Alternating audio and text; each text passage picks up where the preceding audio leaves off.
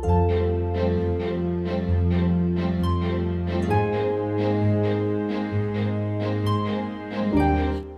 afternoon, members and friends of Elmira Baptist Church. This is Elmira and You. I'm Pastor Scott. Welcome. Today is Friday, July 29th, 2021. And in today's program, we want to do two things.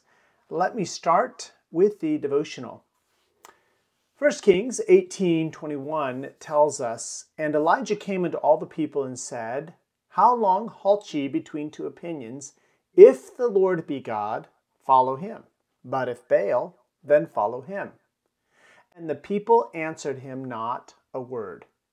This is the beginning of that great and grand contest that Elijah held on Mount Carmel against the prophets of Baal. And you remember that he will suggest that the God who answers by fire is God.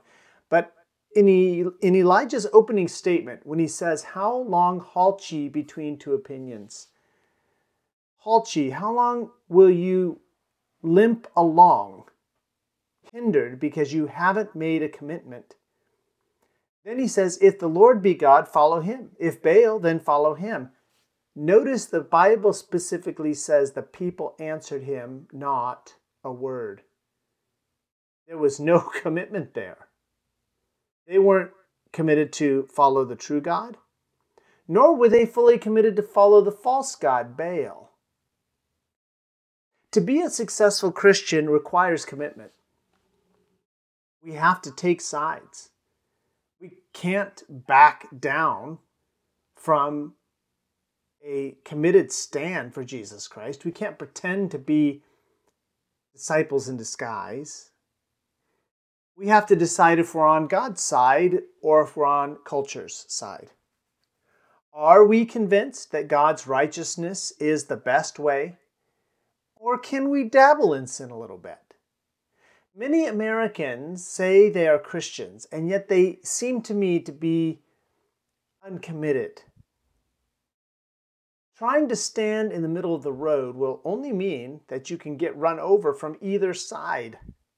In fact, you could get run over from both sides. I want to encourage you to be a committed Christian, to take Jesus' side and stand boldly for him. You will not regret it. For our imperatives for Christian men this month, we've looked at this idea of influencing thinking rather than influencing behavior. We've been talking about changing the way we think and changing the way the people around us think rather than simply trying to manipulate. We want to motivate, we want to inform, and not simply force and manipulate people in doing what we want them to do. So to summarize, Christian men know how to disciple, how to make someone else a disciple of Jesus Christ. A Christian man knows how to develop habits of righteousness in his own life and how to help others develop those habits of righteousness, which habits to develop and how to develop them.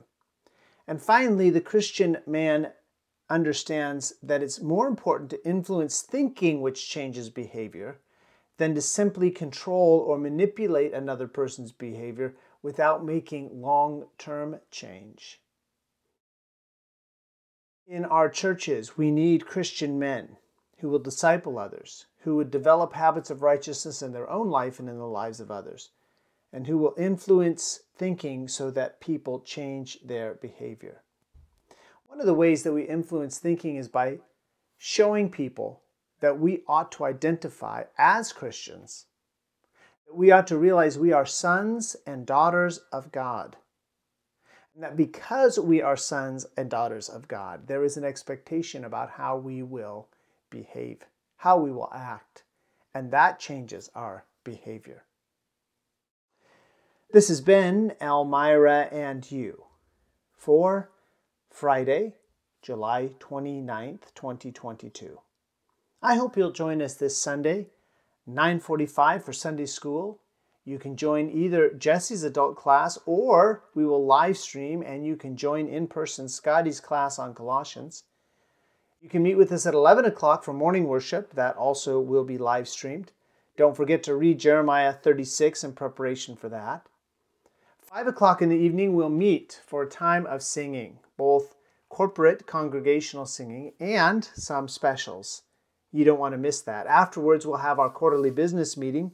Those of you who are members, please make it a priority to be there. We also meet on Wednesdays at 7 o'clock for a time of Bible study and prayer. You can find us at 6111 California Pacific Road near Vacaville, California. Now, I encourage you to join me this weekend as we worship together, and then next week, next Monday, for another edition of Elmira and You. And be committed to your Christian faith and to your Savior.